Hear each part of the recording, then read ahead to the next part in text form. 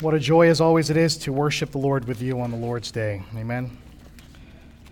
Let me ask God to help us, and then we'll look at the Word together. Let's pray. Father, we are thankful for this day. Many of us come into it bruised, battered, spiritually, physically, coming into this day. We feel weak, O God. We sing weakly because of our weakness.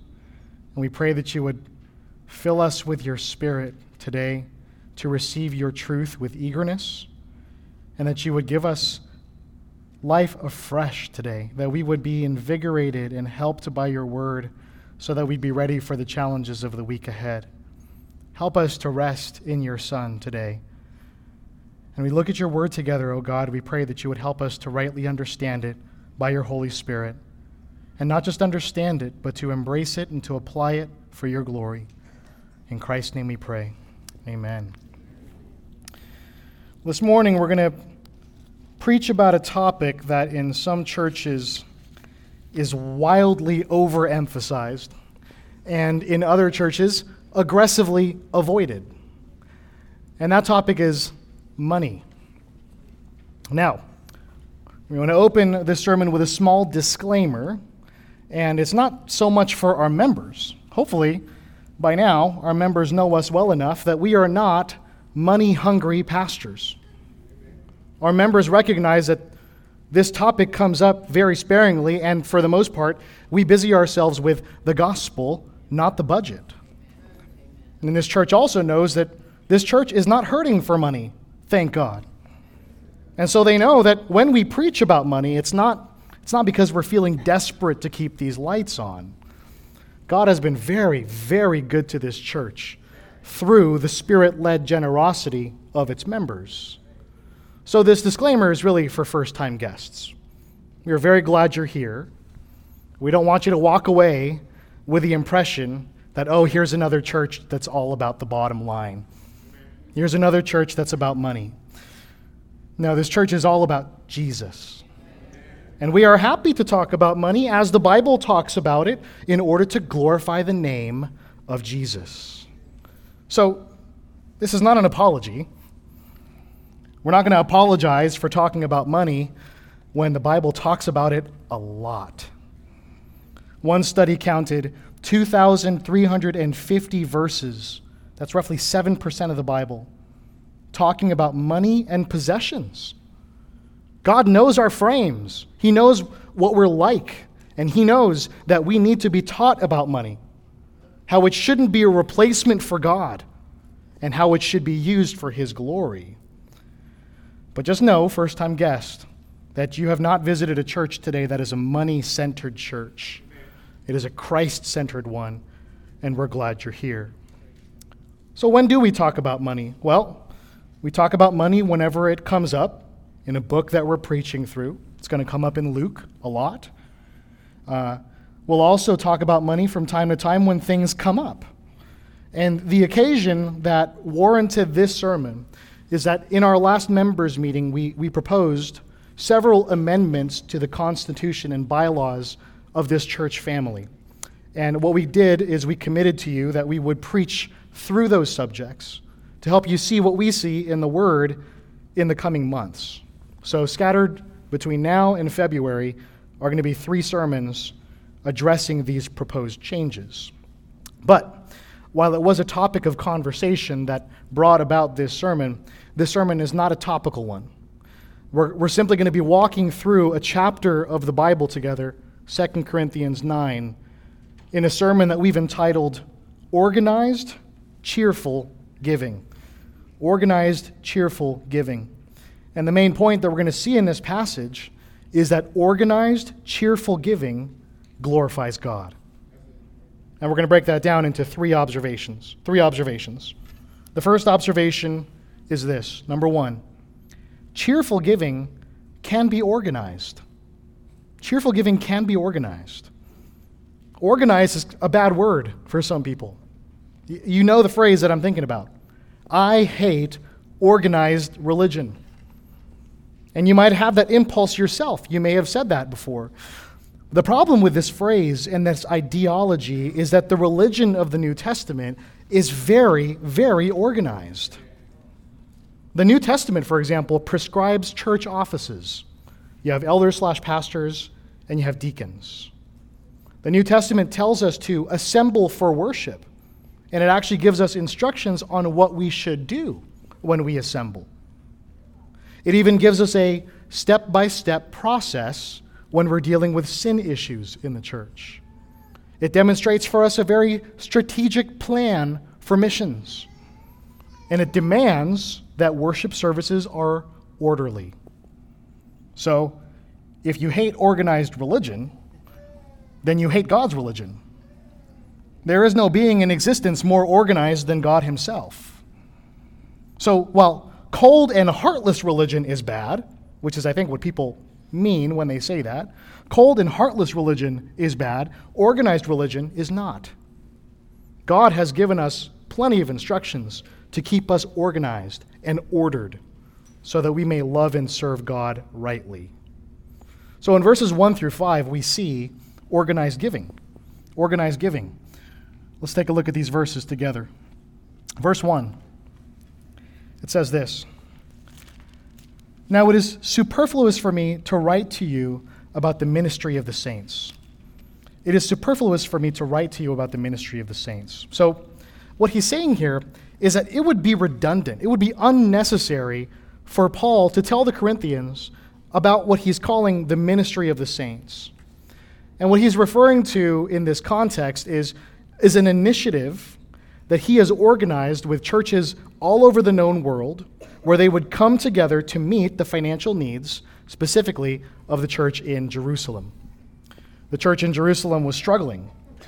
They were struggling probably with a combination of famine, which was foretold by the prophet Agabus in Acts, as well as persecution. Think about it. The resources are limited. And the Christians in Jerusalem are living in a place that's dominated by Jews and Romans who hated them. So they probably were not first in line at the soup kitchen. So the universal church, and what we mean by that is the church everywhere that existed at the time, as led by the apostles, they stepped up to help the church in Jerusalem. So you may not have been aware of that before this sermon, but the Corinthians were already well aware of that. So it would have been superfluous for Paul to write it all out again for them here. But notice, though, what Paul calls it. Verse 1, the ministry of the saints. The ministry of the saints. It is the service or ministry of those who have been set apart by God to help others who have also been set apart by God. It's the service of those who have been set apart by God to help others who have also been set apart by God. So let's just make an application here very quickly. Our church's budget, in large part, meets the needs of this local church. That's not a bad thing. This local church has needs. However, we must be very careful to never be merely about this local church. We got to be very careful that we're not only about this local church. We are not the only saints in this city, or in this state, or in this country, or in this world. We are a small part of the universal church whom God has set apart for himself. We are roughly 200 saints out of millions of saints throughout the world. So as we think about the ministry of the saints, we shouldn't only have First Baptist Church of the Lakes in view. As the Lord prospers us, we should be financially engaged in serving the church universal. Okay? In verse 2, Paul explains why it would be superfluous for him to talk about it with them, why it would be redundant. Verse 2 begins, "For I know your readiness." I know your readiness. The church at Corinth was already prepared to serve the church at Jerusalem. So he didn't need to go in there and make a presentation or a case to them. They were already ready to help. And Paul says of their readiness in verse 2, "Of which I boast about you to the people of Macedonia." So Paul was talking up the church at Corinth. to the people of Macedonia, which was a region that included cities like Berea, Thessalonica, and Philippi. Paul was going around to such cities, and he boasted about the region of Achaia, which included the city of Corinth. And by the way, that gives us, I think, biblical warrant to be proud of people. It's not sinful pride to be proud of people, provided that your pride in them is not about you, right? And that's a good thing, because I, for one, am very proud of this church. And I know that we pastors can't take any credit for that.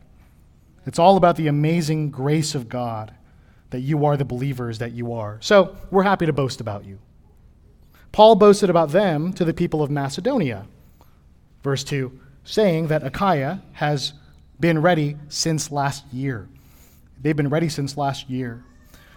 So as Paul was going around to the church in Macedonia, raising support for the church at Jerusalem, he was telling them about how the church in Achaia, where Corinth was, had already been working on this since the previous year. They're way ahead of you. They've been working on this since last year.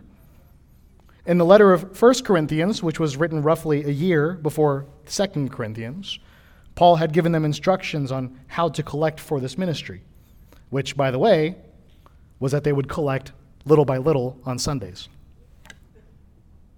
The result of Paul's boasting about Corinth was that verse 2 says, that their zeal, Corinth's zeal, had stirred up most of the Macedonians. Verse 2. Is that not the case today?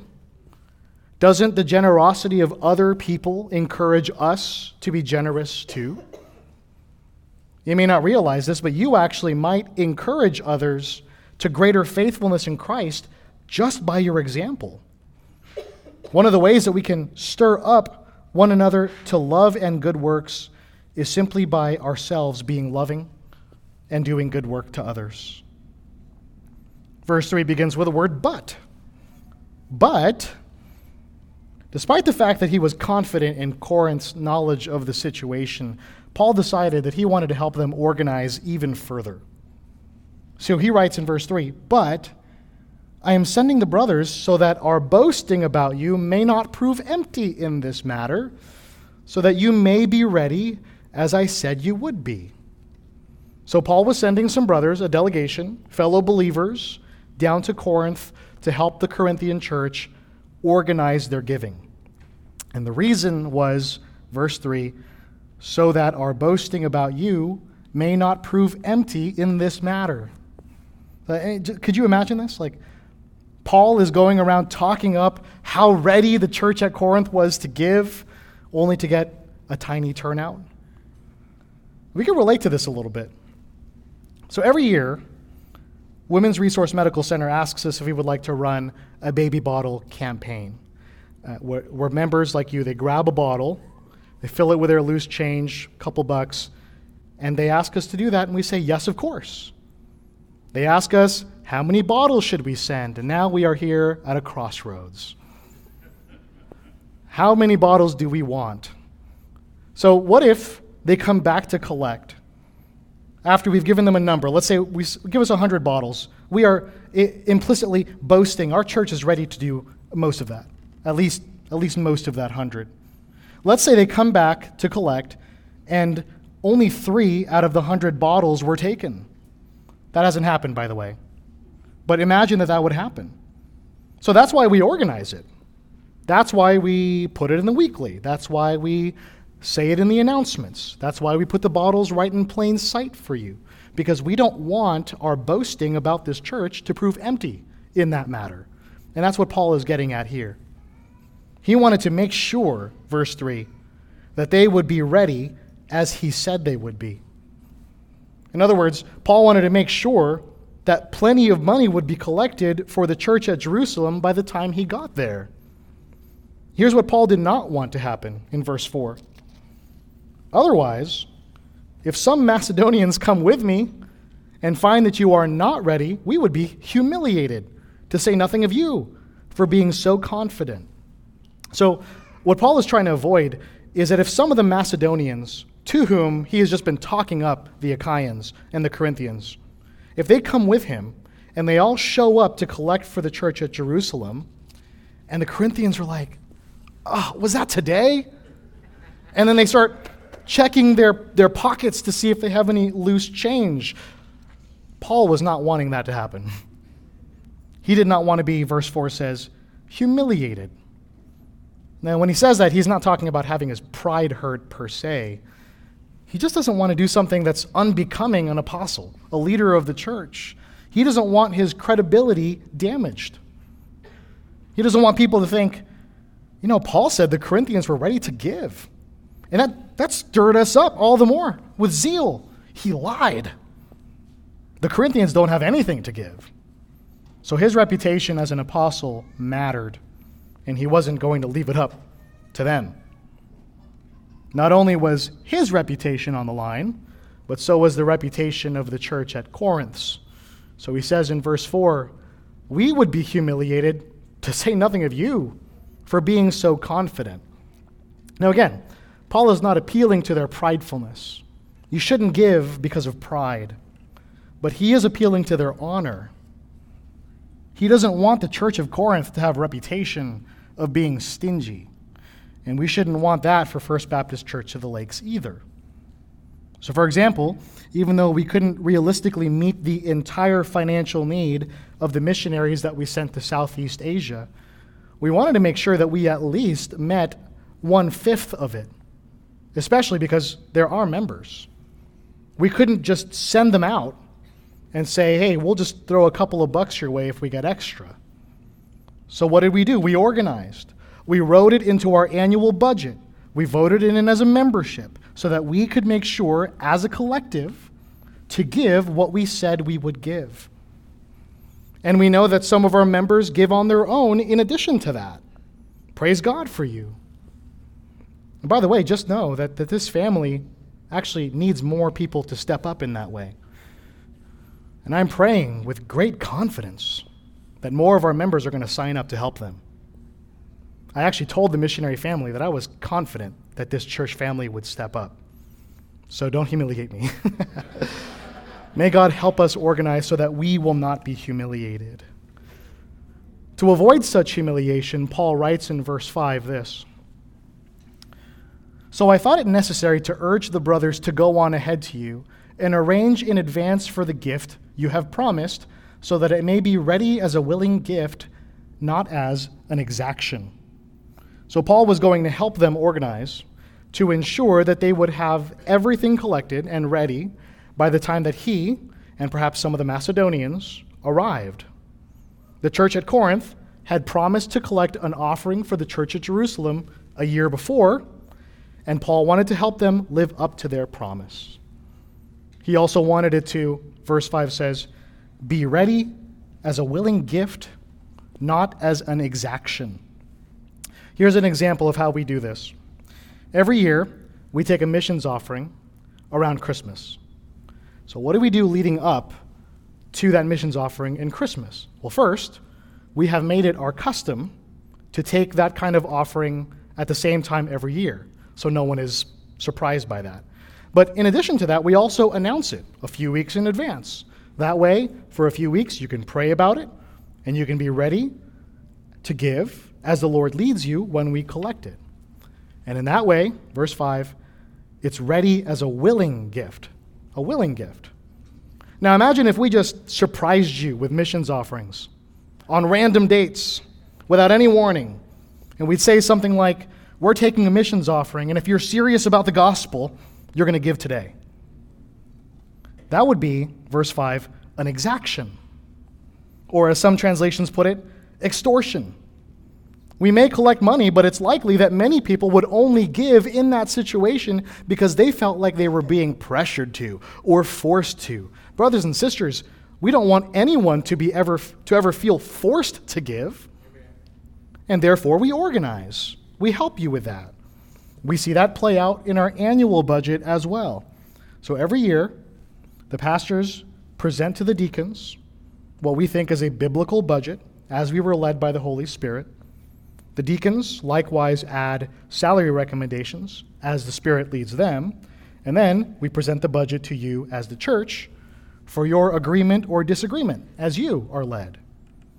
And if you vote a budget in, if you say, yes, that budget works, then like the Corinthians, what you're saying is, we are going to meet that budget. Imagine if we voted the budget in, and then we did nothing after that, and then simply just counted it up a year later. The pastors and deacons would probably be humiliated because they were so confident that the church would collect that much money. You yourselves would be humiliated because you promised to do so in voting the budget in, and you fell short. So what do we do to avoid that?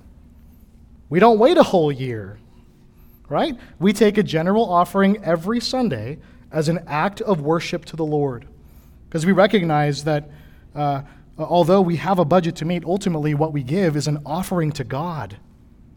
So we do that every week in an organized manner. You're not surprised by it. You know exactly when it's happening, and we don't just randomly say, Pastor Vladimir, pass that plate around one more time, right? We don't do that to you.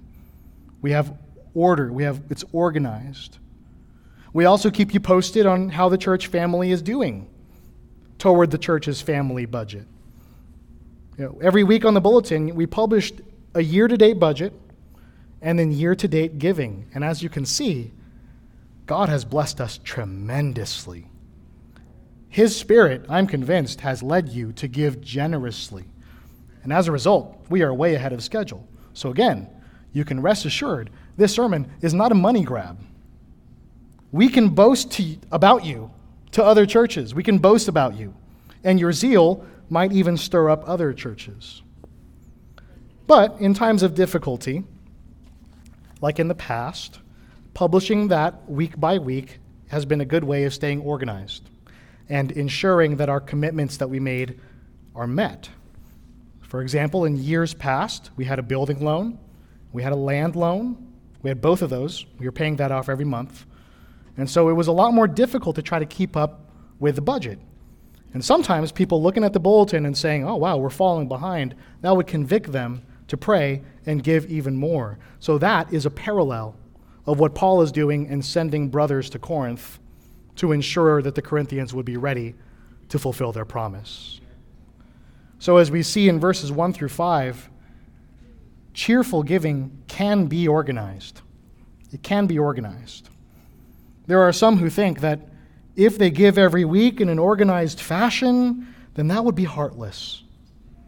They much prefer to just give sporadically. But if that were the case, we shouldn't sing every Sunday. We shouldn't pray every Sunday. We shouldn't have the word preached every Sunday. No, the elements of worship are there every week in an organized fashion in order to ensure that we faithfully worship our God and King. Whether your heart is in it or not is something you got to deal with between you and God. And that's the same when it comes to the weekly offering, benevolence offerings, missions offerings, or anything else. Just because it's organized doesn't mean that it can't be cheerful. So organized giving can be cheerful. As a matter of fact, secondly, number 2, organized giving must be cheerful. Organized giving must be cheerful. In verse 6, Paul says, the point is this. So he's about to give the central point for why the Corinthians' giving, even though it's organized, ought to be a willing gift and not an exaction. The point is this, verse 6. Whoever sows sparingly will also reap sparingly, and whoever sows bountifully will also reap bountifully. So, here we see a principle that's drawn from an analogy of agriculture. Imagine that you're a farmer and you lazily only sow a few seeds. You shouldn't be surprised if you don't reap a big harvest. And on the other hand, if a farmer sows many seeds, then they'll likely have a bountiful harvest. So Paul is using this analogy when it comes to financial giving. Now, in response to the prosperity gospel, we might have the impulse to just immediately dismiss this and say, it's not talking about money. But just because prosperity preachers are wrong doesn't mean that we should overcorrect. The Bible does have plenty of scriptures that suggest that God does financially bless those who are financially generous. Prove it, Pastor Ed. Okay, here are a few examples. Proverbs 19:17 says this, Proverbs 19:17. Whoever is generous to the poor lends to the Lord, and he will repay him for his deed. So if you're generous to the poor, God will pay you back for that. Well, you say, will he pay you back spiritually? Okay, Proverbs 28:27 says, whoever gives to the poor will not want, but he who hides his eyes will get many a curse. So according to that proverb, those who give to the poor will have their needs taken care of. That's what it means, that they will not want. And of those who look away from the poor, they're going to be judged and disciplined by God. And then Malachi 3:10. The issue was the people had stopped giving tithes to God. And God says to them in Malachi 3:10, bring the full tithe into the storehouse, that there may be food in my house, and thereby put me to the test, says the Lord of hosts, if I will not open the windows of heaven for you and pour down for you a blessing until there is no more need. God invites his people to test him, promising to pour down blessings on them in response to their faithful giving. So, we see a recurring principle in the scriptures that God will bless the generous, and there's no reason to think that in these verses God is simply going to bless them spiritually. God is pleased to bless his people physically also. Now we have to understand, this is a general principle. God is not bound to physically bless those who are generous. This, among other doctrines, is where the prosperity gospel goes wrong. What they seek to do is manipulate God into blessing them by their being generous and having enough faith. They think that God is bound to bless them physically if they would just do certain things. So they teach that if you sow enough, and if you have enough faith, then God will definitely give you health, wealth, and prosperity. Now, so while we see in Scripture that the principle that God is pleased to bless those who are generous, we also recognize that sometimes the most generous people in the Bible do not get blessed physically all the time. Consider Job. Considered blameless and upright. He regularly offered sacrifices to God, and yet for a season in his life, God allowed him to go through great physical suffering. He lost health. He lost wealth. He even lost family members. Consider Paul, the author of this letter, who's saying this. He was profoundly generous with his time, his resources, and his energy to bring the gospel to the Gentiles. You'd think God would bless someone like that physically. He was beaten. He was imprisoned. He was persecuted. And often he was impoverished. Most importantly, consider Jesus, who was the most generous man who ever lived, being fully God and fully man. He healed, he fed, he blessed. He brought to humanity God's very word, yet he too had no place to lay his head. He lived a life of sorrows. He was even crucified. So, we need to acknowledge that being generous doesn't always lead to physical/financial blessings from the Lord. Having said that, we also don't want to just discard the Bible's teaching that generally speaking, God is pleased to physically bless those who are generous. And we're actually going to see why that's the case in this very passage. We're going to see why that's the case. But for right now, let's just embrace that principle that God is often pleased to bless those who are generous. In light of this principle, Paul goes on to say in verse 7, each one must give as he has decided in his heart. So here it is. You're wondering, Ed, how much should we give? What is the amount that we should give? Verse 7 tells you, as he has decided in his heart. Heart here doesn't refer simply to your feelings. That's often how we use it in our American context. But in the Bible, heart does include your feelings, but it is the core of your being. It's also your thoughts, your intentions, your desires, your motivations. Everything comes out of your heart. And a Christian should give as much as he wants to give. A Christian should give as much as he wants to give. But you say, but the heart is deceitful. And that's true. But you also have to recognize that it's not true in the same way as it was before you were saved. If you're a Christian, not only do you have forgiveness in Christ, but you also have a new heart. And God the Holy Spirit works on your heart, changing your thoughts, your intentions, your desires, and your motivations. And it is from this new heart that we get to decide what to give. In contrast to that, here's how we're not supposed to give. Verse 7. Reluctantly or under compulsion. The first one is internal, and the second one is external. Internally, we shouldn't give with reluctance. When the time of offering happens every Sunday, even today, we shouldn't feel like, man, I really don't want to part with this money. But I'm going to, because I think I should. God is not pleased by that kind of giving. Externally, we shouldn't be pressured by outside forces to give. We don't publish and post on the screen the amount that everybody has given. The pastors don't even know, and we want to keep it that way, right? In addition to that, we don't have ushers just standing there waiting until you put something on the plate. It's for these reasons that Paul was sending the brothers ahead of him to help the Corinthians with their offering for the church at Jerusalem. He didn't want them to be put in a situation where they would give reluctantly because they weren't ready, and where he'd have to pressure them to give when he arrived. That's not the way that we should be giving. We should be giving as we have decided in our hearts. And here's why. Verse 7. For God loves a cheerful giver. God loves a cheerful giver. This doesn't mean that if you fail to give cheerfully that God no longer loves you. Thank God.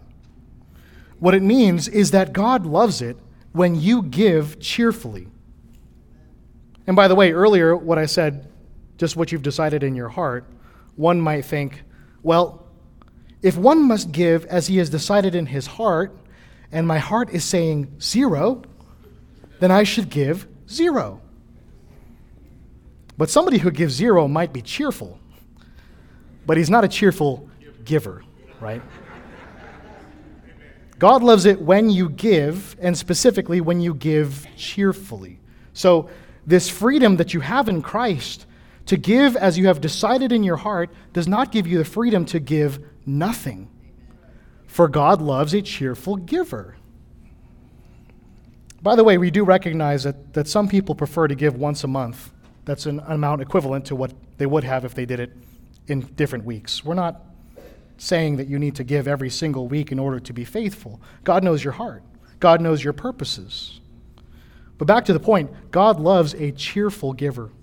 He loves a cheerful giver. God is pleased by somebody who gives cheerfully.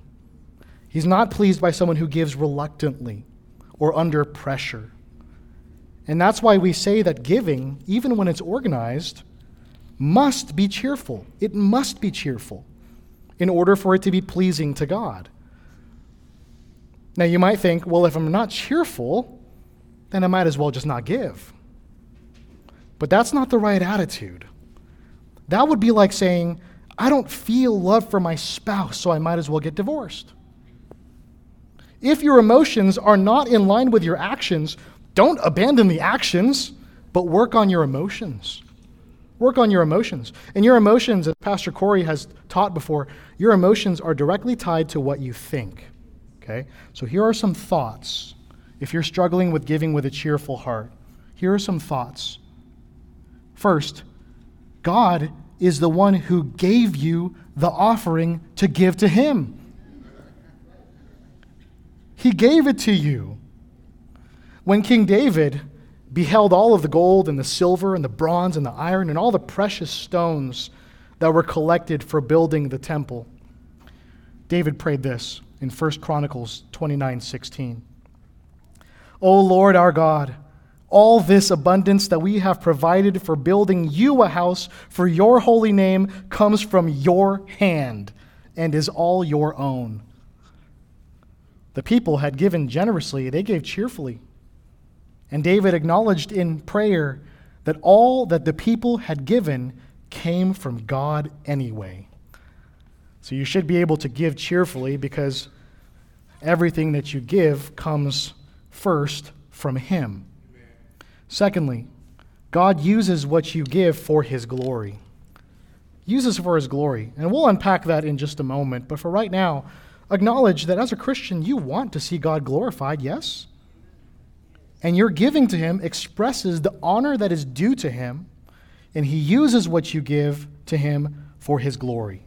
That should be something that makes you cheerful.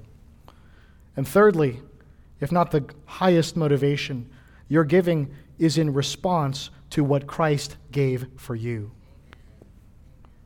Earlier in 2 Corinthians 8:9, when Paul first started encouraging them to give generously, here's what he says.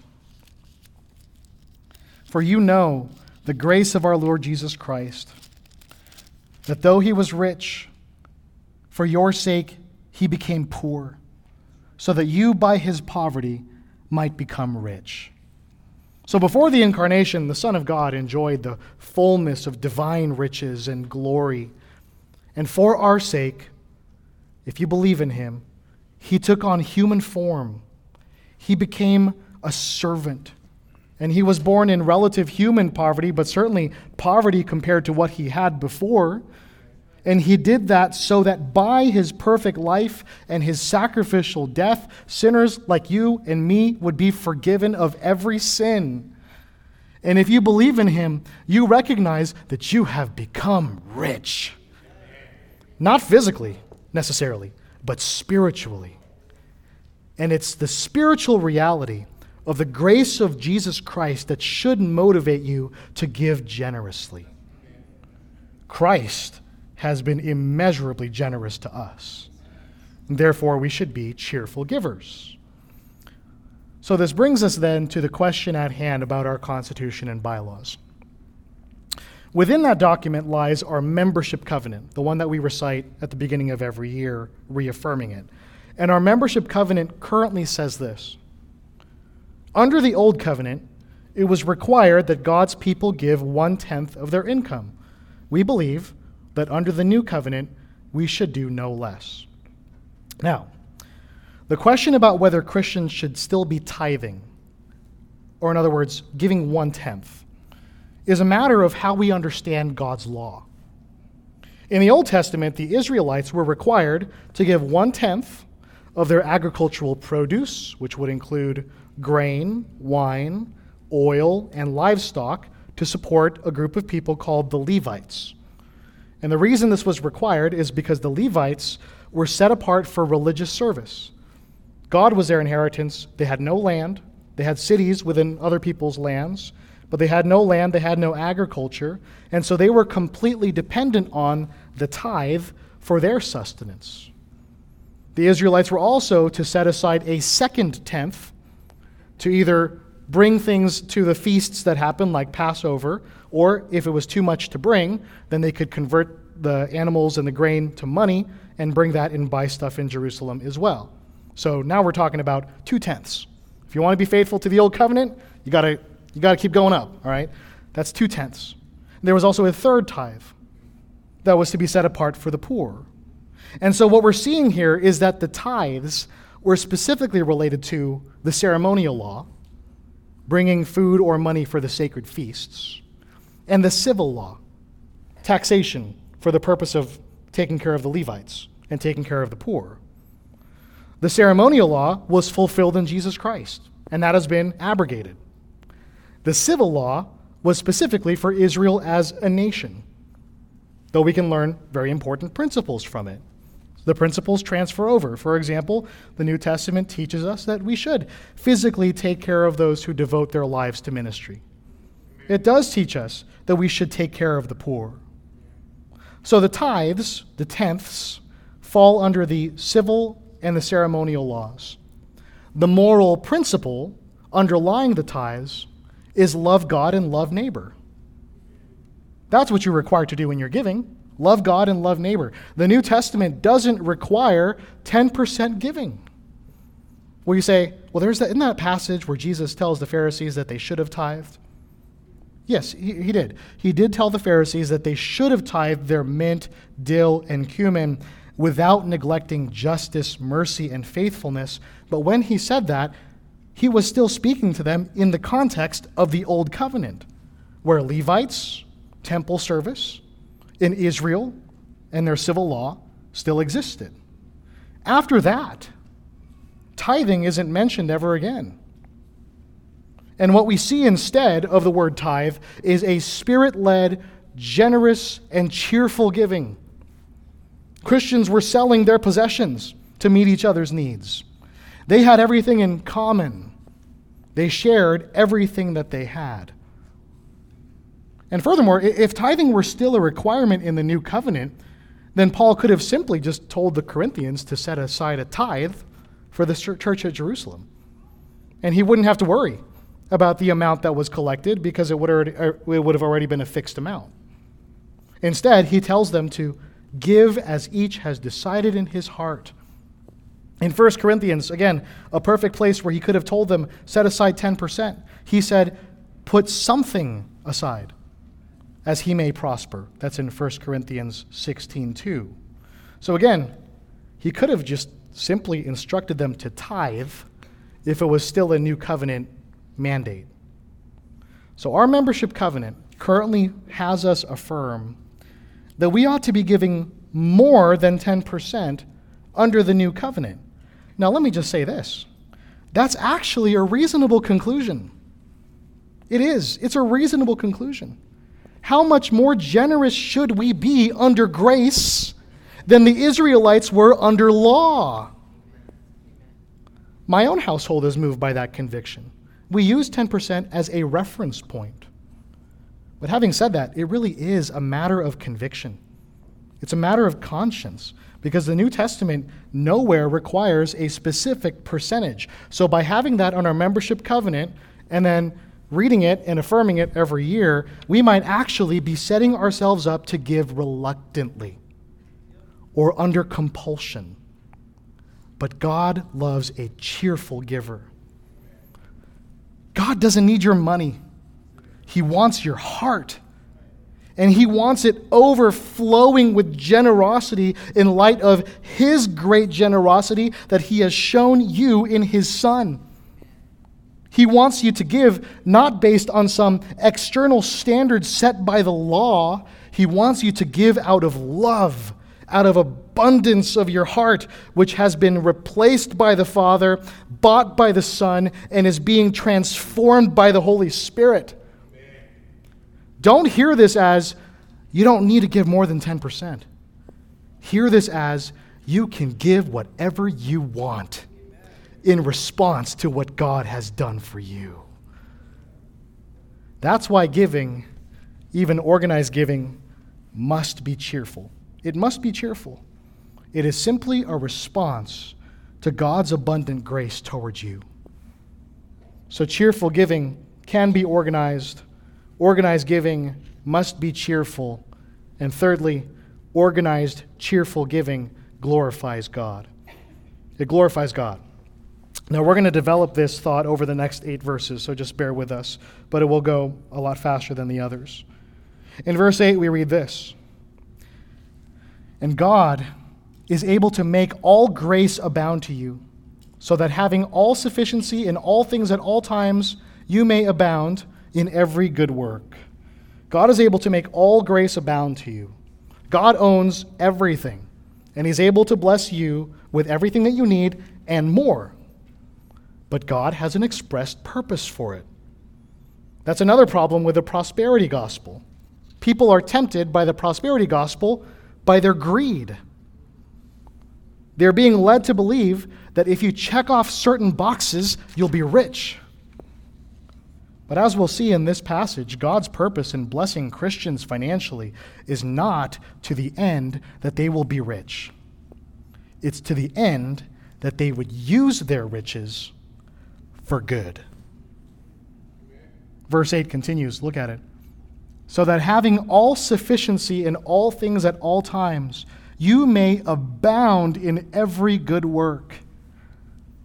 The idea is that if you have what you need and more, then you can do all sorts of good things for other people. And that's how we should be thinking with regard to our church budget and our family budgets. When the Lord prospers our church, we should be thinking, how can we use this abundance to the glory of God and for the good of others? And when the Lord prospers your household, you should be asking those same questions. Now, we need to have a balanced biblical view on this, because Ecclesiastes does condone enjoying the fruits of your labor and receiving them as blessings from the Lord. But they're not contradictory, because even that falls under the category of using what God has given you for His glory. Yes, enjoy the blessings that He's given you with thanksgiving in your hearts, and do good to others. Do both. Now, how much should you use for others as opposed to what you use for yourself? Verse 7, each one must give as he has decided in his heart. Or as my mother used to tell me, hated this, do what you think is right. It's because I knew what she meant. It's what she thought was right. But she was right. I'm honoring my mother. She was right. But it's clear here that God blesses us financially so that we may abound in every good work. That's why He blesses you financially, so that you may abound in every good work. Now, you might be in a season of your life where you don't feel like God has blessed you financially. Now, there are a couple of possibilities as to why. First, it could be that God has withheld such blessings because He has greater purposes, just like we described with Job, Paul, and even Christ. The second possibility is that He's disciplining you because you yourself have not been generous. That is, God is withholding physical blessings from you because you have not been blessing others yourself. That is what's implied in those Proverbs and Malachi passage, as well as verse 6 of today's passage. Now, you might need some time for self-reflection on that, but either way, really the answer is give as generously and as cheerfully as you can with what you have, in light of what God has done for you in Christ. Jesus commended the poor widow who gave 2 small copper coins equivalent to a penny, because that was everything that she had to give. God is pleased with your cheerful giving, especially if it's out of your poverty. Paul goes on in verse 9 to quote Psalm 112, saying this in verse 9, He has distributed freely, He has given to the poor, His righteousness endures forever. Now, if you go back to Psalm 112, you see that the psalmist is talking about the righteous person. The righteous person fears God, keeps His commandments, and is therefore blessed by God. And the righteous person distributes freely, liberally. He gives to the poor. His righteousness leaves behind a legacy. And in the context of the whole psalm, he is therefore greatly blessed by God. Now here's how Paul applies that verse to the church at Corinth. Look at verse 10. 2 Corinthians 9:10. He who supplies seed to the sower and bread for food will supply and multiply your seed for sowing and increase the harvest of your righteousness. So whatever you give to other people has been given to you first by God. We've established that. And then he's also going to continue to bless you so that you might bless others. He blesses you in order to increase the harvest of not your money, but your righteousness. Your righteousness. He gives you what you need and more in order to obey His commandments of generous love. If God commands you to, Galatians 6:10, do good to everyone, and especially to those who are of the household of faith. And if He commands you to, James 1:27, visit orphans and widows in their affliction, will He not provide the means for you to do so? Paul says as much in verse 11. Look at verse 11. You will be enriched in every way to be generous in every way. Now, not everyone can be as generous as the next person in total amount, but every Christian can be generous with what they have. God is going to enrich you as he pleases, so that you might be generous in every way. Now you say, this isn't only talking about money. That's fine, but it is definitely talking about money. How do we know? Because Paul is saying this in the context of a financial collection for the church in Jerusalem. So yes, you can be generous with your time and your skills, etc., but money is central to this particular conversation. God is going to enrich you in every way, including financially. To be generous, for you to be generous in every way, including financially. And here's where we start getting to this idea that organized, cheerful giving glorifies God. The end of verse 11 says of this generosity, which through us will produce thanksgiving to God. The result of God's blessing us to bless others is that people will be grateful to God. He goes on in verse 12, for the ministry of this service is not only supplying the needs of the saints, but is also overflowing in many thanksgivings to God. So the result of this financial initiative that Paul has taken on himself is twofold. First, the needs of the church in Jerusalem would be taken care of. And second, it would overflow in many thanksgivings to God. I've experienced that several times in this church family. So when I first started coming here as a member, the pastors asked us to pray that God would provide the means to pay off the land loan. They never asked for money. They just asked for prayer. Month to month at that point, the church was struggling financially to the point that our pastors had to take pay cuts. And having this land paid off would have gone a long way to help the church and to help its pastors. And as we prayed, more and more was given to pay off the land loan, and it was completely paid off by the end of that year, freeing up the church's finances. And do you know what we did?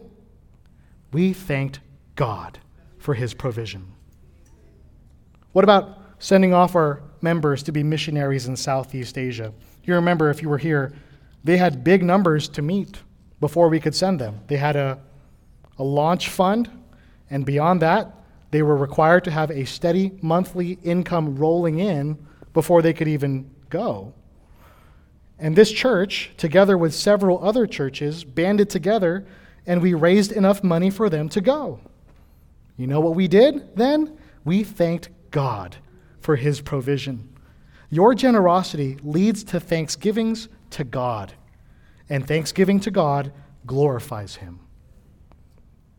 Verse 13 goes on.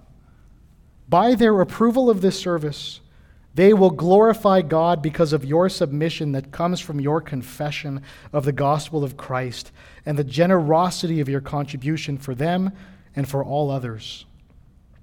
So when the church at Jerusalem would receive Corinth's gift and they would be blown away by how generous Corinth was, they would glorify God. Why would they glorify God and not the church at Corinth? It's because the only reason that the church at Corinth was generous was because of their submission to God. And that submission to God comes from the gospel of Christ that they confess. Christians are generous because of Christ. Not only have all of our resources come from God, but also all of our motivation comes from God. As he has blessed us in Christ with every spiritual blessings in the heavenly places. We mentioned earlier that the family in Southeast Asia needs some more financial help. If and when God provides that through you, if he provides what they need through the generosity of our church and others, we're not going to say, behold our church. We're going to say, behold our God. Our generosity toward one another also binds us together. Look at verse 14. It says of the church at Jerusalem, while they long for you and pray for you because of the surpassing grace of God upon you. These Christians may have never met before. Oh, but how the church at Jerusalem would long to meet them. They would long to meet the church at Corinth. The church at Jerusalem would see how gracious God had been to the church at Corinth, as evidenced by their generous gift, and the church at Jerusalem would feel an affinity toward them. They would long for them and pray for them. What an amazing system that God has designed. Let's trace it back. God loves sinners like you and me, and he gives his only Son for us. Jesus lives a life of sinless suffering all the way to dying on the cross for sinners like you and me, and we who believe in him, though we were spiritually poor, have become spiritually rich. And then he gives us the Holy Spirit to continue to mold us into Christ's likeness, imaging his perfections, including his matchless generosity. And out of that transformation, we give generously. And when we give generously, it leads to thanksgivings to God and the unity of his church, to the praise of his glory. Thus we can say with Paul in his conclusion of all that he's just said in verse 15, thanks be to God for his inexpressible gift. Isn't God so good? Isn't he so wise? He doesn't need our money, but he uses our money for his glory and for our good. Thanks be to God for his inexpressible gift. So, cheerful giving can be organized. Organized giving must be cheerful, and organized, cheerful giving glorifies God. Here are 3 rapid-fire ways that we can apply this passage immediately. First, don't scoff at organization. God is pleased to properly order our churches, and he does it for our good. He tells us exactly what to do as a local church, and we should be very grateful for that. 2, examine the cheerfulness in your giving. Examine the cheerfulness in your giving. Are you giving reluctantly or under compulsion? Meditate on all that God has done for you. Recognize that all of your giving is from him originally, and it's merely a minuscule response to the massive mercy that he has poured out on you. He gave his only Son for you. And amazingly, he gives you even more blessings. What an honor it is for us to give to others. And thirdly, give as much as you want. Put no cap on your generosity. God loves a cheerful giver. And from all of that, God will be glorified. Thanks be to God for his inexpressible gift. Let's pray. Father, we're thankful for this passage. It reminds us of your incredible mercy and grace on us, that though it is most amazingly displayed for us in the cross of your Son, we recognize that you give us even more. You've given us your Spirit to walk in faithfulness to you and to love doing so. And not only that, but you take care of our every need, O God. We don't have to worry about tomorrow. We seek first the kingdom of righteousness, and you give us all things. And we ask, Lord, that you'd help us to apply this. Continue to mold us into the likeness of your Son, who is the most perfectly generous one. All for your glory. In Christ's name we pray. Amen.